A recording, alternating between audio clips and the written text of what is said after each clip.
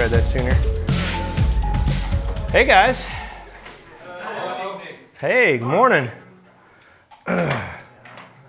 Hey. All right. So here we go. You guys ready?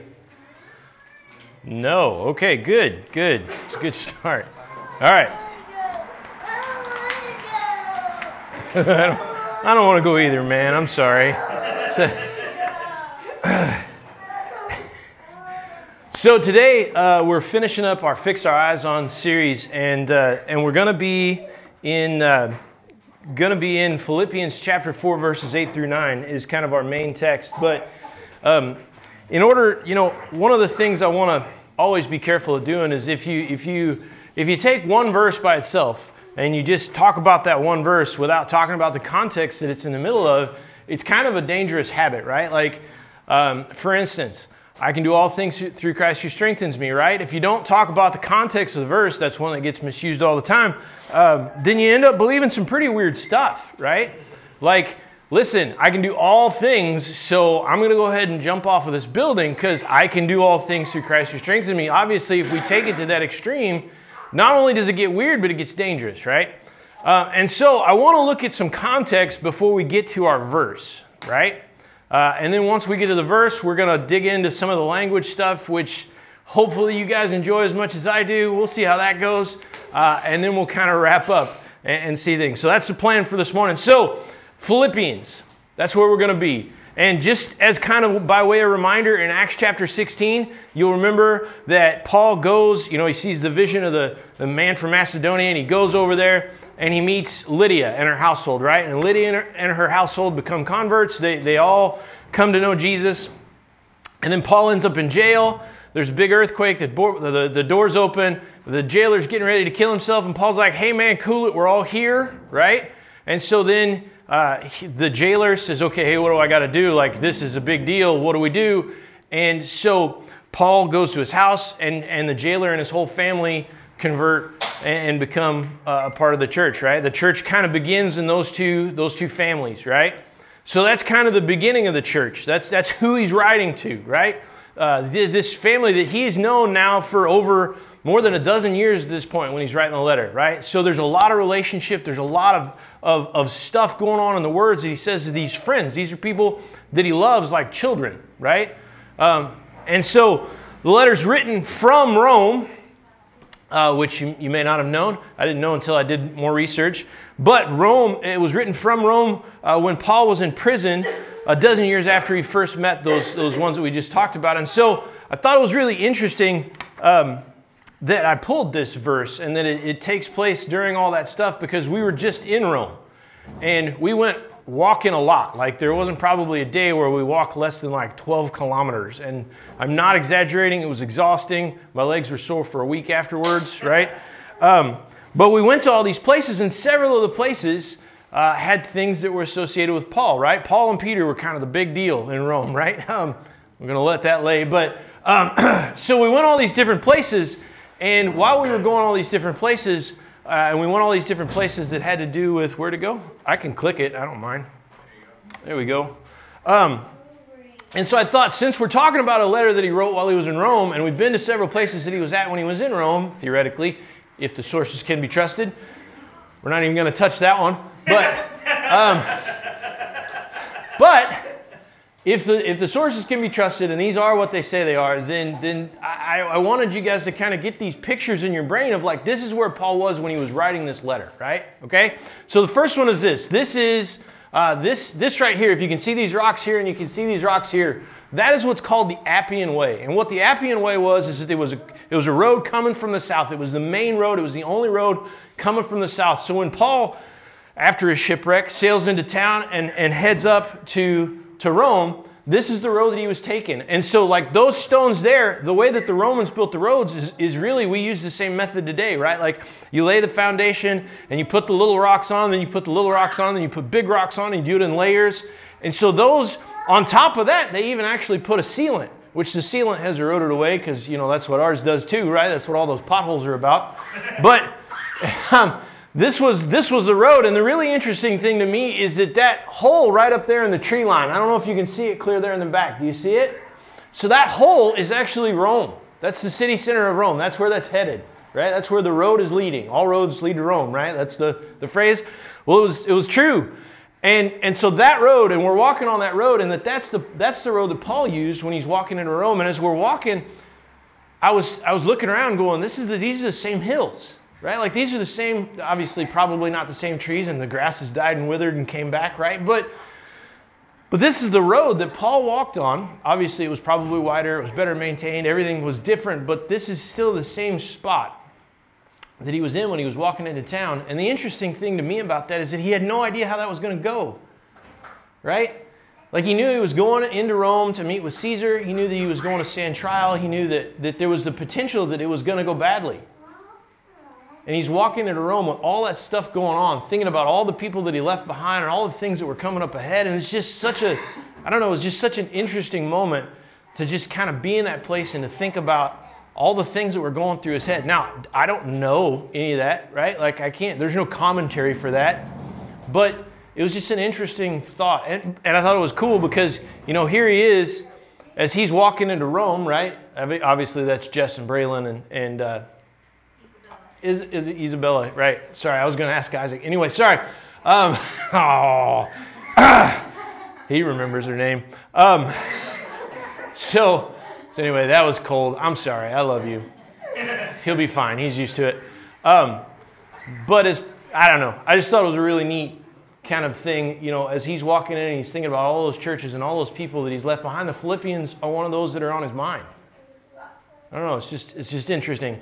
This next one is, so in Rome, I'm sure you guys have heard this or maybe even been there and seen it, but anytime there was something where something happened, right? Like it was a prison or a beheading or some sort of something that was instrumental in the book of Acts or just in the New Testament in general, they just built a church on top of it, right? Because they had so many people coming to visit, and you put a church on top of it and you pay admission to, anyway. So what this picture was is, so behind these two little windows is supposed to be the room where Paul was in prison, right? And in my brain, I had this idea of house arrest, and it was this, he was in this big villa and all this stuff, and maybe there was some of that too. But if this is the spot where he was on house arrest and in prison, it wasn't very big. It has one little bitty window. That was the one. You can see in there, there's not a ton of room. I'm assuming that maybe the walls and the floor were better shaped thousands of years ago. That stands to reason, right? But this was, you can kind of get an idea. It really wasn't like this is from the window on the left so that I could kind of look over and see the window. But you saw how wide those windows were spaced, and that's basically the size of the window from side to side, or the size of the room from side to side. So it wasn't very big. And then these were at another church, but those were supposed to be the chains that he wore, right? When he was in prison. So he would have been, chained to one of the guards. Those were supposed to be the chains. This pillar is supposed to mark the spot where he was beheaded. Okay, so spoiler alert, Rome didn't go well, right? Like eventually he got to trial, they executed him, and this pillar is supposed to mark the spot where he was beheaded. Now, the interesting and weird thing is that these three fountains, right?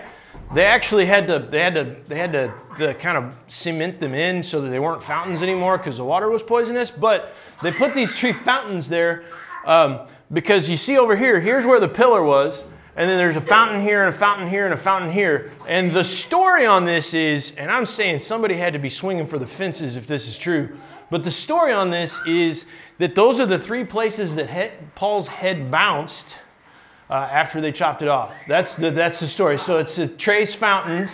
There's a whole monastery, bunch of monks, Trappist monks. But that was supposed to be, now it is downhill, so I don't know how that works, but that's what that was for. So maybe the downhill part, like the last one's where it stopped, I don't know. But that was supposed to be the spot where he was beheaded and then kind of where things landed. I just thought that was really weird and super interesting. And then this, if you remember the slide with the chains, this is in the same church as the slide with the chains, but this says sarcophagus, and then some other word, and Paul. So that's supposedly Paul's sarcophagus. Now, again, I don't know if any of these are the real sites, right? Like, I think a lot of times with, I don't remember what they're called, but like the big mementos and where they built the churches and all the stuff where they say, no, this is definitely where this happened. Like, okay, I don't know, maybe. It's really not the point though. Like, to me, the point is like, kind of, maybe those aren't the exact spots, right? But I was in the area, right? And looking at those spots and kind of thinking like what Paul was going through, what was going on in his head, like the imaginative part of it is really what I want you to focus on today. Like, do I know that those are the exact spots? No, I don't know that. Like, the church says yes, I don't know, maybe, right? But what I do know is in going to those places and thinking about those things, it kind of, it wakes your brain up to all these things that would have been going on through Paul's head. None of those things can you know or define or quantitate, right? But like, just your imagination gets spinning in some really interesting places. And so with all of that in mind, what I want to do then, just kind of to kind of bring us back in and focus on it, I want us to think about that the Philippians that he's writing to are in the middle of a persecution themselves, right? They're in the middle of a persecution, and Paul is in prison, and his trial date's been set. Okay, that's where their mindset is when this is all being written to them. The book contains, and I think this is really interesting, the book contains little in the way of rebuke. Now, if you've read some of Paul's other letters, that's kind of weird, right? I mean, a lot of his letters, you read them and you're like, hey, knock it off. I mean, that's like usually kind of like the second thing he says. He's like, hey, I love you guys, quit it, right? But with the Philippians, there isn't a whole lot of that. Why? Well, for one, every child is different, right? You guys who have kids, like, you know that some kids need this and some kids need this. And then sometimes you've got kids that they study and you didn't even tell them to, right? Like they just, and that happens. And churches are kind of the same way, right? And I think that's what's going on here with the Philippians. It's not that if there'd have been something that Paul needed to say to the Philippians, he wouldn't have been shy about saying it. But instead of saying, hey, you guys are being boneheads, knock it off, he says, hey, I know things are hard. Focus on this. And that's really the point of the letter. And you can tell that it's the point of the letter because where we're going to end up here in just a second, and I'll get to that. But so it contains little in the way of rebuke, which is unusual, but it does contain a ton of exhortation, which is a big fancy church word for encouragement, right? Sort of.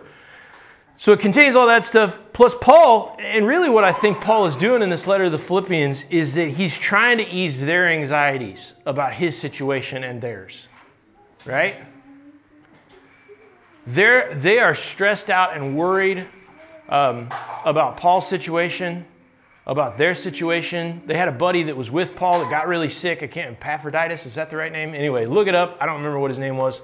But he got really sick, and so they were worried about him. And so this letter, that guy ends up going and delivering the letter so that they can, hey, you're healthy. But this letter really is a letter of encouragement and saying, hey, listen, I know it's hard. Just keep going. Keep your head up. Keep your eyes focused and keep taking one step after the other. That's what it's all about here.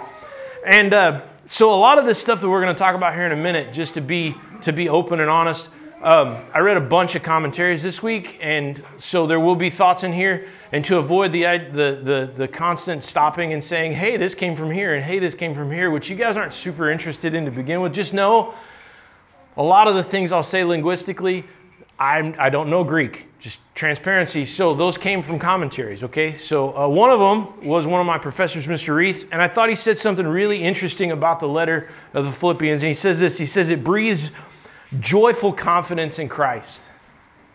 Isn't that a cool idea? That was what Philippians is doing in the letter.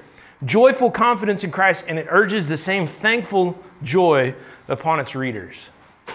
Right? So, looking at the book of Philippians, we're going to fast forward through the first 3 chapters.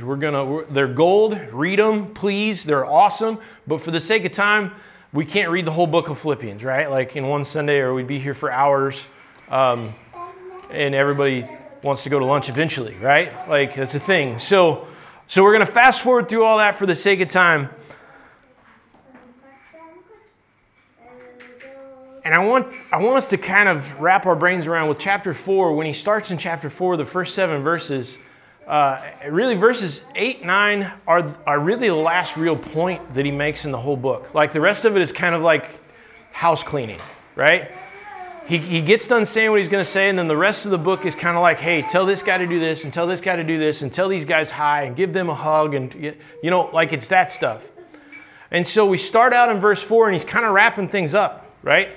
And I want to look real quick, just so that for the sake of context, you know, I want to put it in its proper place. I want to read through the first 7 verses really quick. I don't want to spend a lot of time on them, but I want you to have heard them. So verses 1 through 7, here they go. Therefore, my brothers and sisters, you whom I love and long for. You hear it? Anyway, I'm not going to stop and do that. My joy and my crown. You can hear the pride in his voice.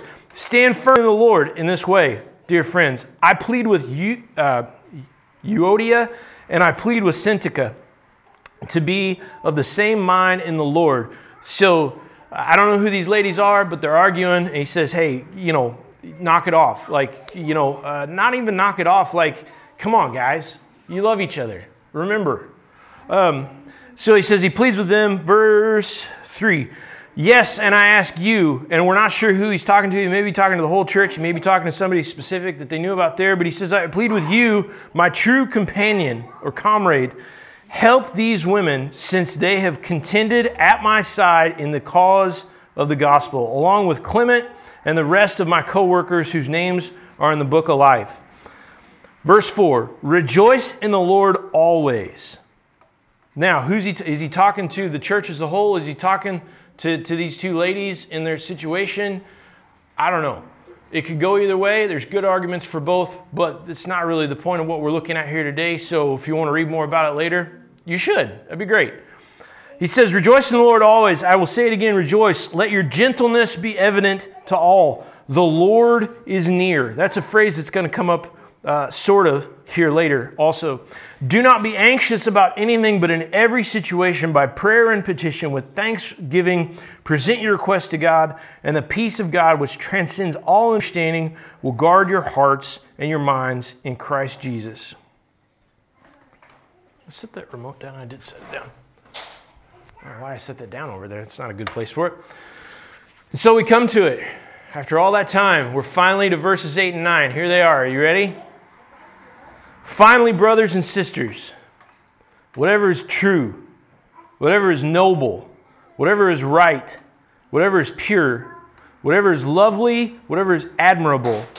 Now, you'll notice here, this next one is, if anything, and that is significant, and we'll look at it here later, but I wanted you to look at, if anything is excellent or praiseworthy, think about such things. Whatever you have learned or received or heard from me or seen in me, put it into practice, and the God of peace will be with you. Okay, that's our text for this morning. That's where we're going this morning. And really what we have going on here is that, have you ever heard the old idea of that in preaching, right? Like when you're presenting a message, you tell them what you're going to tell them, you tell them, and then you tell them what you told them, right? And I feel like there's an element of that here with what Paul is doing here. Like he's talked about all these different things, and he's summed up all this different stuff, and he's begged them, like, here's all the things that you guys, like, here's what it's all about. Like, I know it's hard, but like, focus on this. And so all of those things are going on, and he sums it up at the end before he ends the book, and he goes on to the housekeeping with this phrase. So here's what I kind of want you to, like, Paul builds all of the book up to make this last point, right? Like, it's a summary of the whole thing. And it's important that we understand the weight of these final words of his to the Philippians, right? Because they're being persecuted. And Paul, soon-ish, is going to be in heaven, right? So this is some of the last things he's ever going to say to these people that he loves dearly, right? So there's a weight to it. There's a finality to it. And so I don't know, it deserves a little extra attention, I guess. And so this is the last thing that he's going to say before he's gone. And so what I want to do is I want to look at, it would be enough to say, okay, you look at these verses, what he's talking about here is Jesus. He's saying, listen, fix your eyes on Jesus. Okay, and that's all true, right? You with me? Like that is a sufficient answer, really. But if we look at these words, maybe we can get a deeper understanding of exactly what his idea of that looks like and how we would do that. Like, what are the things that really encompass what he's trying to get these guys to focus on, right? So it starts off, he says, focus on these things consciously, work at it. Even in spite of your circumstances, let your mind dwell. And it's got this idea of ponderance. Like, you know what I mean by ponderance? Like, you're sitting around, you're staring off into space, you've got a cup of coffee, and you're just stewing, right? Your brain is just kind of going over this stuff. And he says, this list right here, whatever is true, whatever is noble, whatever is, right, whatever is just, right or just, pure, whatever is lovely, whatever is admirable, those things. Just take some time and stir on those things. And so we start off with whatever is true. And some of these words, they're going to be no-brainers, right? We're going to look at them and we'll go, I know what that is. We're going to get it. It's going to click. And then some of the words you're going to go, I hope. And you're going to say, I hadn't thought of that word that way. Like when I think of that word, I think this direction. And Paul is actually taking it this direction. And so hopefully by doing that, by the time we're done, you'll go, okay, I think I get it more. I hope. Right? So whatever is true. So valid, reliable, honest. It's the opposite of false, right? It's not subject to culture or opinion.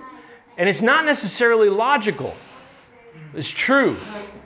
See, I heard a thing one time where this guy got up there and he said, God is always logical. And I said, I don't think that's true. And a friend of mine and we had a big argument about it because he's like, no, God's always logical. And I said, no, because logic is a way of understanding truth and God is truth. And he's outside of all of those things and therefore can defy our logic.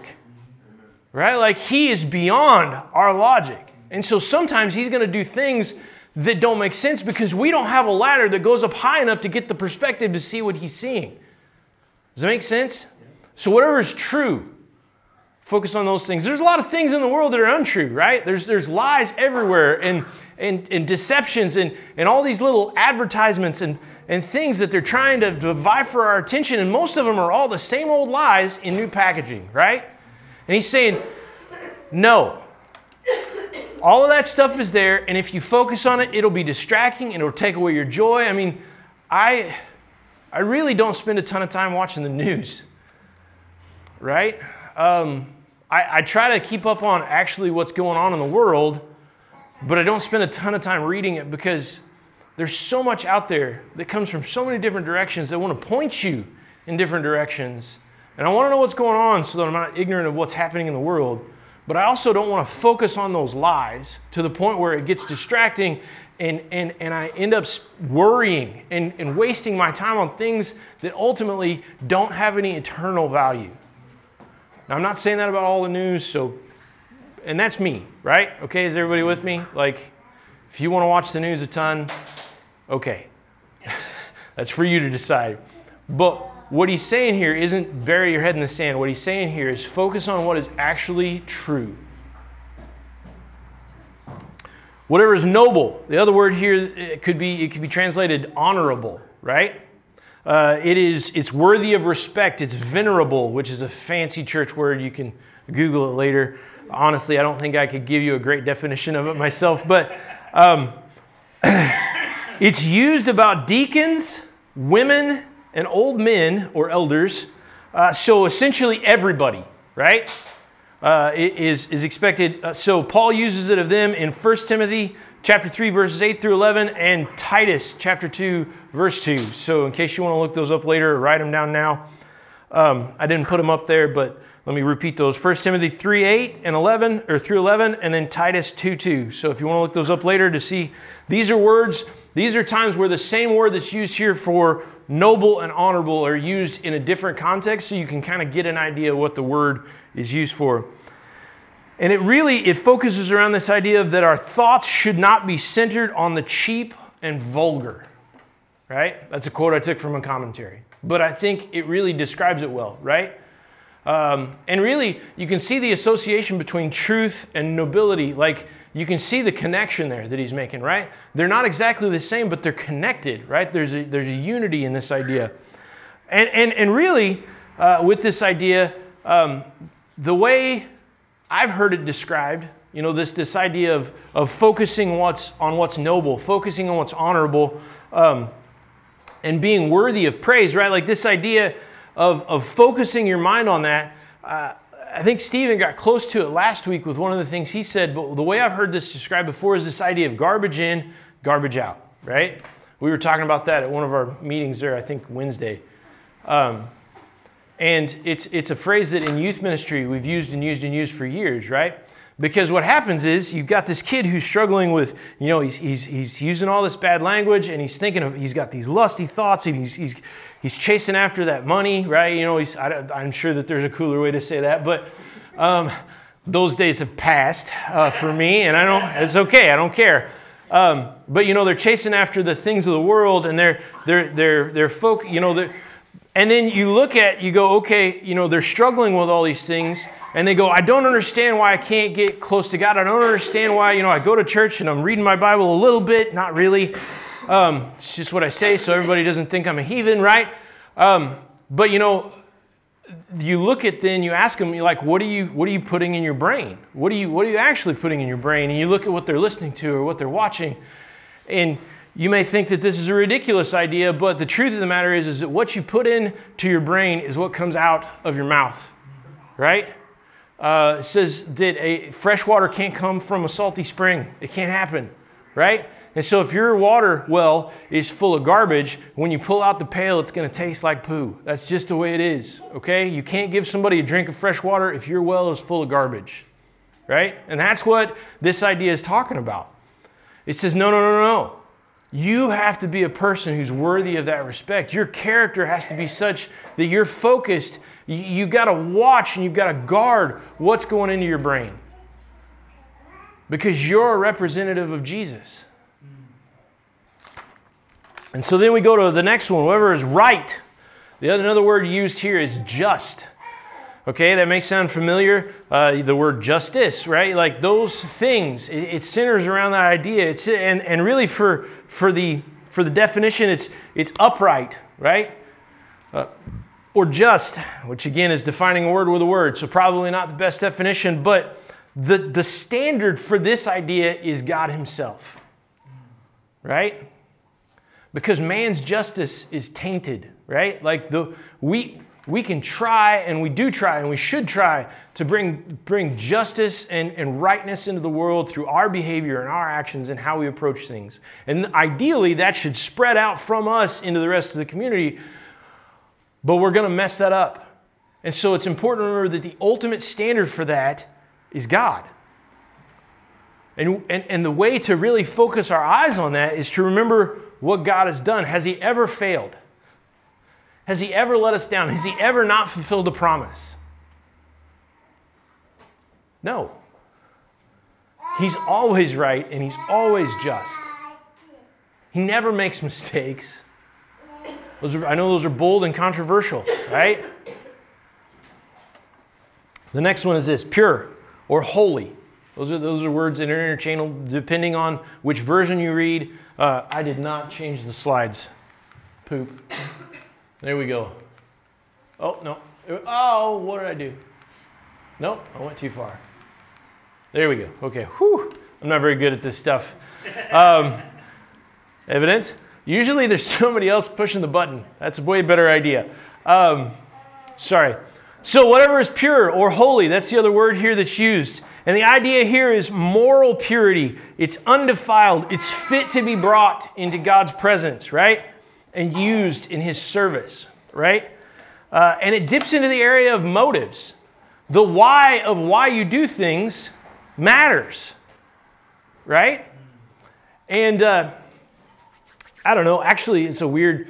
so you were asking me earlier what this tattoo on my hand is. And I know it's a weird thing in a sermon to talk about tattoos, right? Like, hey, this one means... But for this particular example, I think this matters a little bit, right? Like, so this is a K. It's just the letter K. It's got a circle around it, and it's in my dad's handwriting, right? And so the story behind that is this. All my life growing up, Dad worked for the city of Macon, and he would bring in his own tools, or he had tools that were assigned to his truck. And so what he would do is he would take all that stuff and he would write this K on it. So whether it's tools or gloves or all kinds of stuff, he would put that K on it, because if somebody borrowed it and then he couldn't find it, he'd go looking around, and if it had his initial on it, he knew it was his, and so he could put it in there. And so, like, all my life growing up, there were these work gloves all over the place, and all of them had this K on both hands, right? And it was just this thing of him marking them and saying, this is mine, and it's a tool that I use, and I want to be able to make sure that I can get it back, right? And so for me, this was a thing of remembering where I came from, saying like, and acknowledging where I learned a lot of the things that I learned, because I am who I am because he's my dad, right? And I think this idea of pure and holy and set aside and for a purpose, it kind of has a similarity to this idea of dad marking his tools, right? He set them aside, they're his. And if they go missing, he wants them back. That's this idea of holy. It's this idea of pure. And there's so many things in our lives that aren't pure, right? And so often they're there because we love that sin more than we love our dad, right? And so the idea that Paul is getting at here with these guys is like, listen, I know it's hard and it would be easy to get distracted by what feels good and what's comfortable in the middle of all of this pain and stress, but you got to set that stuff aside and focus on Jesus, right? Like, ultimately, that stuff is going to let you down. It's that law of diminishing returns, right? Like, you keep going there for that high to fix that problem, but it doesn't fix the problem, and eventually the good wears off, and you're just left with the hurt, right? Whatever is lovely. This isn't beautiful. Like, when you think of lovely, what do you think of? You think of beautiful, right? Now, is there an element of beauty to lovely? Sure, but it's not the focus of this word. It's pleasing, agreeable, amiable. That's a fun one, isn't it? Amiable. How often do you use amiable in a conversation, right? That means that you get along, right? Like you try to work with people. You try to see the good in them, right? It's love-inspiring by its nature, right? And an important thing, this word here for lovely is only used here in the New Testament. That probably is important, right? So, that's it for lovely. Oh, that's the wrong one. Got it.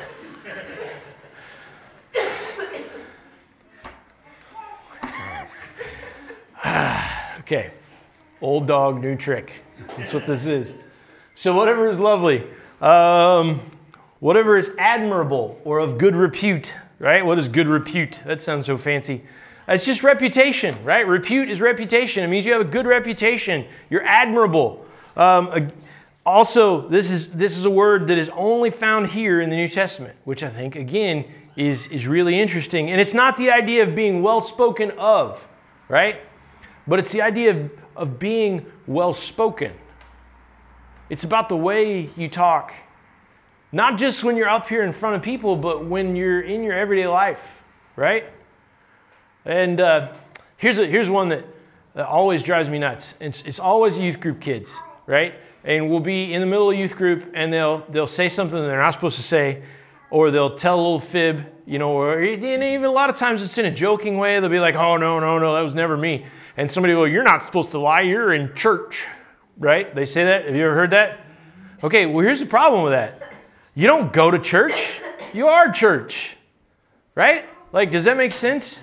Like, we are church. This is just a building, right? This is a shop front, right? This is church.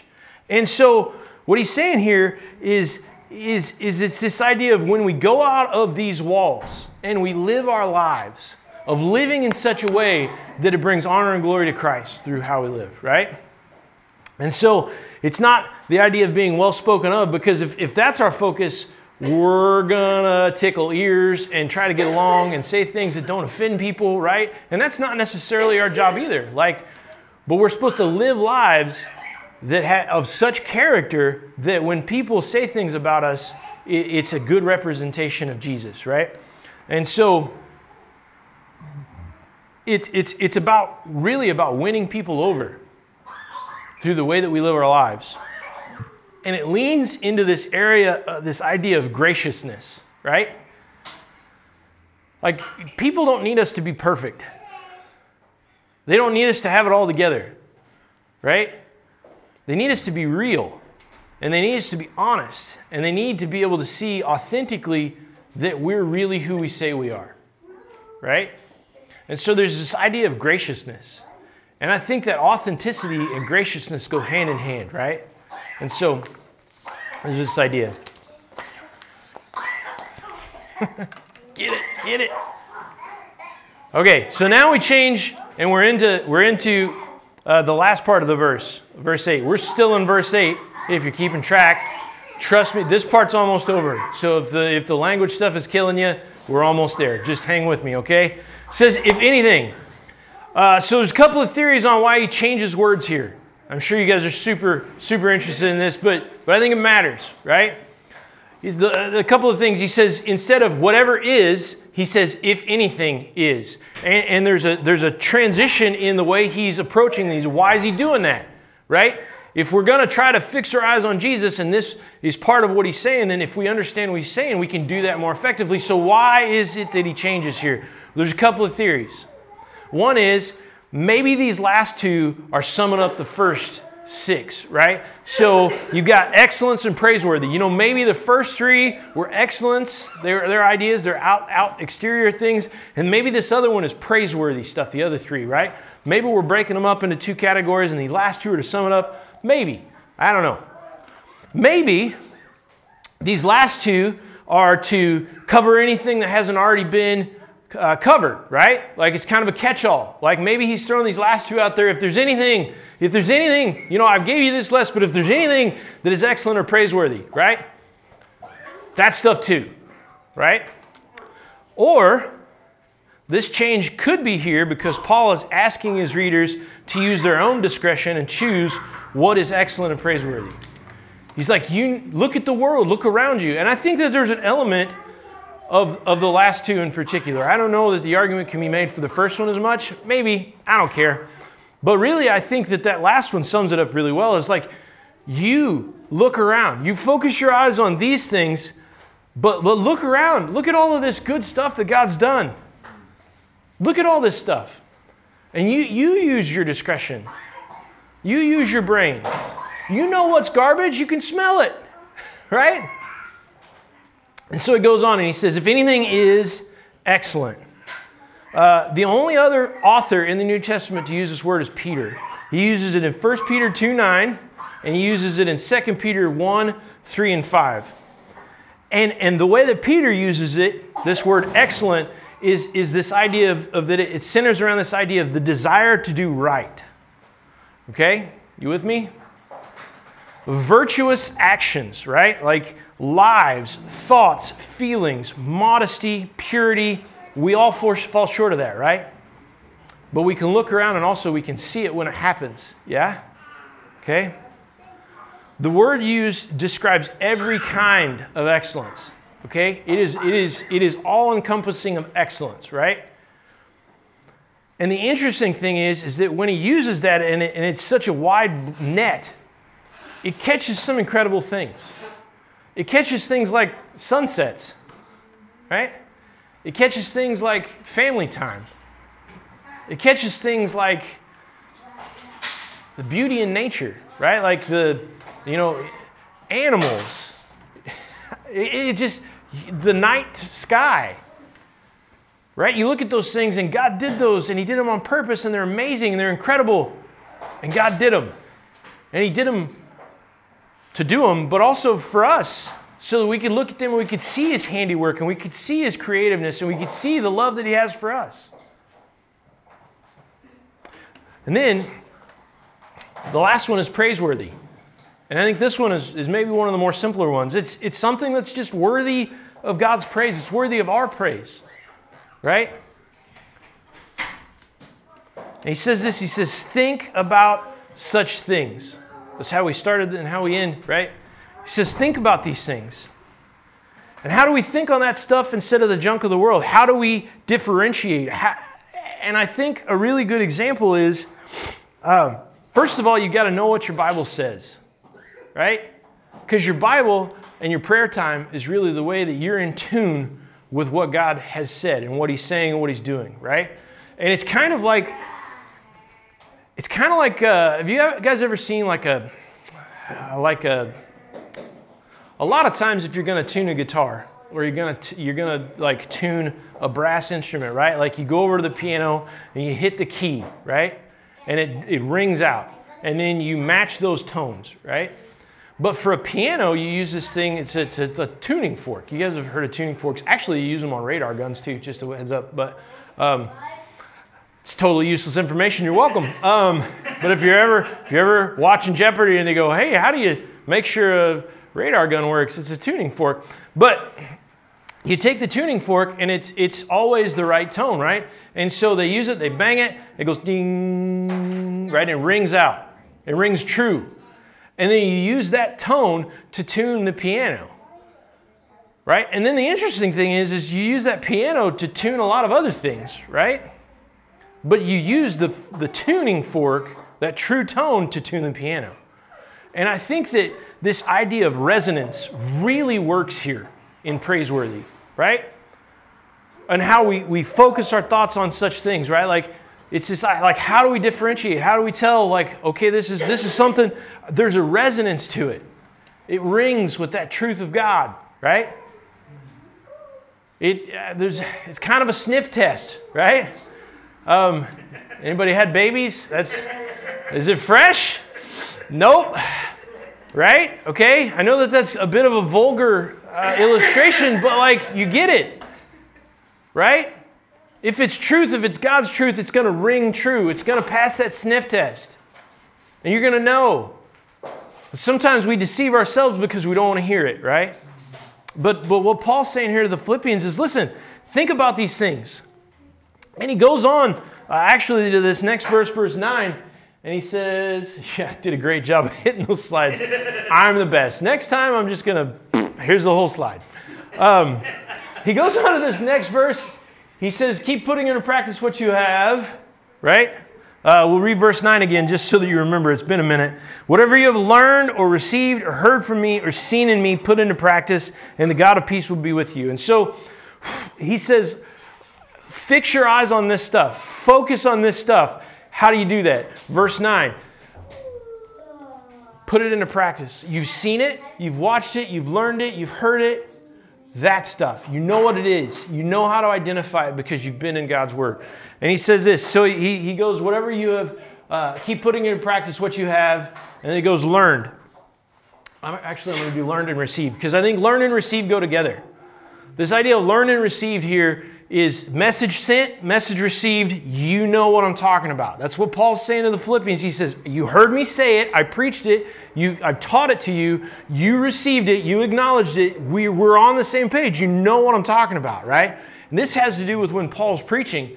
These next two, heard and saw. Now, it would be weird if learned and heard are pretty similar, right? So why would he list these two twice right next to each other? Well, I don't think the last two, again, these are commentaries, so I can give you a list, but I don't think those last two are the same as the first two, right? Like I think learned and heard, to us they mean the same thing, but to Paul, the words he uses, learned and received are talking about his preaching, heard and saw are talking about his life, right? He's saying, listen, you saw me, you knew me, you saw in my life what this looked like. Does it pass the sniff test? You know what this looks like. He says, and if you keep focused on God, if you keep doing this stuff that I've told you, you've seen it, you've heard it, I've taught it. And if you focus on it, the God of peace is going to be with you.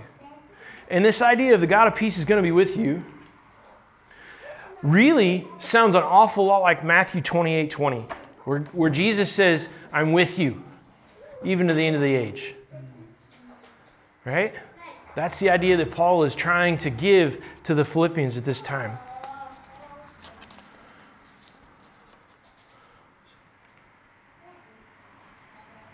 Okay, that's where we're going. So this verse serves as a last opportunity for Paul to beg his friends to do what he's been encouraging them to do this whole time. The whole letter has been trying to help the Philippians find peace and joy and hope in the midst of their anxiety, stress, and persecution, because their hope, joy, and peace doesn't come from their circumstances, and neither do ours. Right? Our peace, our hope, our joy, it all comes from Jesus. All these things Paul wants the Philippians to focus on, ultimately find their best example in the person and life of Jesus Christ. Just listen to what Paul has to say about Jesus in Philippians 2 and see if it resonates, right? The tune, ding, does it resonate with what we've been talking about all morning? And I'm not going to do tons of commentary. I just want to read through it. It says, "Do nothing out of selfish ambition or vain conceit. Rather, in humility, value others above yourselves, not looking to your own interests, but each of you to the interests of others. In your relationships with one another, have the same mindset as Christ, who being in the very nature God, did not consider equality with God something to be used to his own advantage. Rather, he made himself nothing by taking the very nature of a servant, being made in human likeness and being found in appearance as a man. He humbled himself, and by becoming obedient to death, even death on a cross." Right?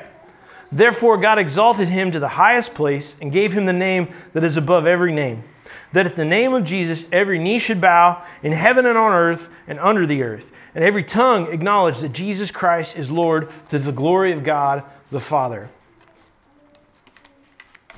He's talking about Jesus. He's been talking about Jesus. And so let's read this verse one last time here with that idea in mind. "Finally, brothers and sisters, whatever is true, whatever is noble, whatever is right, whatever is pure, whatever is lovely, whatever is admirable, if anything is excellent or praiseworthy, think about such things." Think about such things.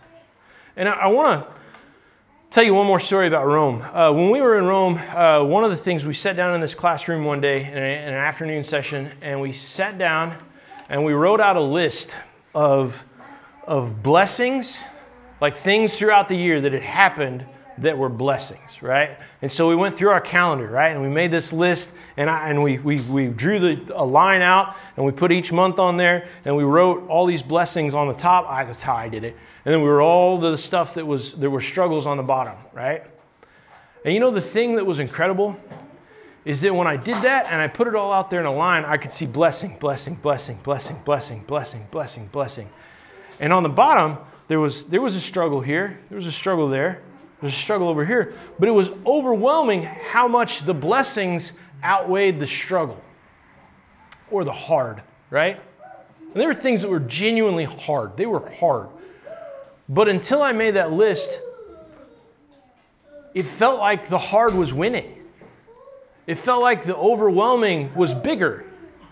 But when I really sat down and I set my mind on those things, and I said, here are these things that God has done in our lives over the course of this last year, and I looked at those things opposed to the things that God had let us struggle through, it was incredible how much bigger the list of blessings were than the list of struggles.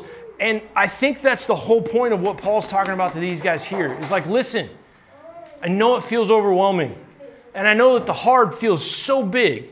He says, but if you'll fix your eyes on Jesus, if you'll fix your eyes on Jesus, you're going to see. You'll be able to see what is really true, what is really lovely, what is really pure and noble, and what's lovely and admirable. You're going to see it. You're going to see it. And I think that there's a real value in taking that step back and spending this time to do that. Whatever you have learned or received or heard of me or seen in me, put into practice, and the God of peace will be with you. And I think 1 Corinthians 11, chapter 11, verse 1, is essentially what he's saying here is the same thing he said to the Corinthians. He's saying, listen, follow my example as I follow the example of Christ. And the challenge for us is we should live lives where we could say that. Think about that. Am I living a life where I can tell somebody, hey, it's okay to follow me. I'm following Jesus and you can trust me. That's big and it's hard and it's a little bit scary if I'm being honest, right? So my question for you this morning is what are you going to do? You know, when I was a junior in high school, that's the wrong way. When I was a junior in high school, my buddy Caleb invited me to go to this thing. It was a campus house retreat. And so campus house in Missouri, in really the States, was a lot like Docus, right? And so they were going with the campus house from Mizzou, the university in Columbia, real close to where I grew up. And so he invited me to go to this thing. I was too young. I shouldn't have even been allowed to go on it. But they invited me, so I was like, sweet. And I gave him the money and I went, and it was down in the Lake of the Ozarks. And at that point in my life, I was a mess, right? Like I'd been trying to find Jesus and fix myself all at the same time, right? Like I had all these issues with me, and some of it was confidence, and some of it was self-worth, and but ultimately I tried to fill all those holes with other stuff, like you do, right? And I had made a mess. That's where I was on that shore that day, is I'd made a mess of my life, and it was hard, and I was miserable, and I wasn't.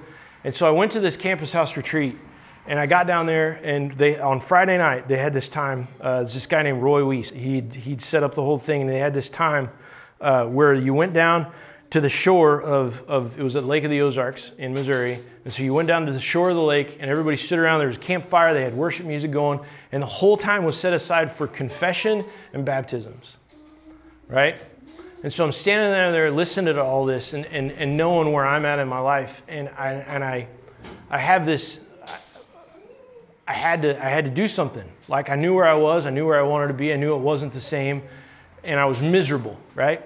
And so I stepped up and I told him, like, here's where I'm at. Here's what I've been doing. Here's what I'm in the middle of, and I'm miserable. I don't like who I am, and I want what God wants in my life, right? This was a big moment for me, like of kind of giving up, trying to fix me, and letting God try to fix me. And on the way up the hill, my buddy Caleb, who knew me really well, he said, hey, listen, that's great. I'm really excited that you want to do that. He said, but what are you going to do about it when you go home? And that's not necessarily biblical teaching, right? Like it is, but it's not, like I could probably find you some verses for it, right? But for me, it was a pivotal thing, right? Like he knew that I wanted to change, but what he wanted to know is what I was going to do when I went home. I think that's a really important question. And I think that's really the question for today is that, like, we've talked about all these ideas and concepts, right? We know what is true and what is noble and what is pure and what is right, right? Like we know these things, right? I think the question that we really need to answer this morning is, what are we going to do with that when we get home? So with that, I'm going to pray, and then we're going to have Tiffany come up and lead music and communion stuff, right? That's what we're at next? Okay. So let's pray. Dear Heavenly Father, we come to you today, and God, there's so many things we don't know. And God, there's so many things that we mess up. But God, you are good, and you are true, and you are noble, and you are admirable. And God, help us to stop focusing on all the junk in our lives and focus on the good. And the good, God, is you. Help us focus on you. Help us to fix our eyes on you. Because ultimately, God, there's nothing else that's going to fix us. There's nothing else that's going to make us better. There's nothing else that's going to bring us hope or joy or peace or real love. God, it's all found in you. And so, Father God, today I just pray that you would help us to fix our eyes on you. We love you. It's in Jesus' name we pray. Amen.